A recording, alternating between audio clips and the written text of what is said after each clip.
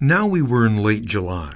We thought it would be hot, a solid sun staring down at us all day, but that day it was cool.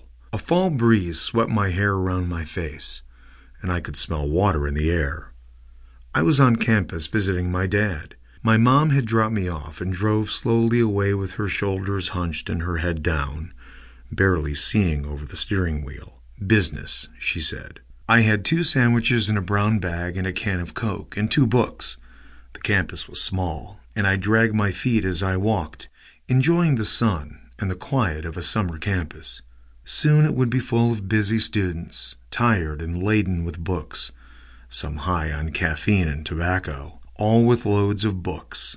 My hand gently touched the corner of one of my books. As I passed the student union, I saw the remnants of signs protesting the killing of deer. There were photos of deer on poster board with sayings like, "Why would you kill Bambi?" There were 3 students sitting on the steps, holding signs and eating burgers. But Van was not there. They were the only ones left from the protest. The deer season was scheduled to open in 4 short weeks. The hunters were to take 60 head of deer, no more. This would leave the herd small enough to drive a suburban winter. As I passed, a girl with thick blonde bangs and hippie clothes shouted at me, "Don't let the deer die!" I responded automatically, "I won't." "Good," she nodded. "That's cool." I walked past and into the math building. My father's office was on the 1st floor, and I heard voices from his office. When he saw me, they stopped. A tall woman looked down at me from a towering 6 feet. Her hair was black, and her suit was black, and her shoes were polished, shiny black. "Minna," my father said, "you remember Dean Carl?" "Yes," I said. "Hello, how are you?" "Fine, fine," the dean replied. "How is your new house? New friends?" "It's fine. Yes, new friends." "Good, good." She turned back to my father. "You know, I could never live there. Those ghost stories are too much for me. Did you read about that in the school paper? I'd never sleep a wink." "Do you know anything about the ghost?" I said. "I saw her." The dean looked at my dad, who shrugged his shoulders. "I have heard stories, but you know, Minna, there's really no ghost. It is just stories."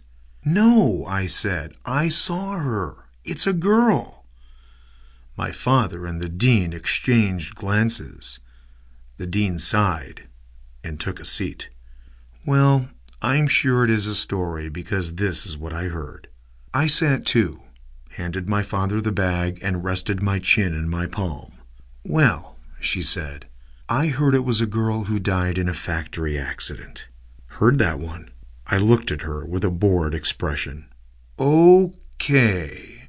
I also heard that it was a young girl that was left by her mother somewhere, so now she walks the streets searching for her mother." "I heard something like that," I said. "That makes more sense. Is there any truth to this? Any history? Any huge books in the library that can talk about the girl, the ghost?" "I'm sure there are some books.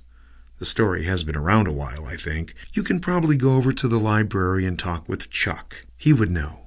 I looked at my father. "Go ahead," he said. So I ran out and around the building, crossing a small quad to reach the library. Once there, I asked around for Chuck. I was waiting at the reference desk when a small man appeared. He seemed older at first, but once we started to talk, I realized that he only seemed older because of how he talked. Big words, complicated ways of saying things.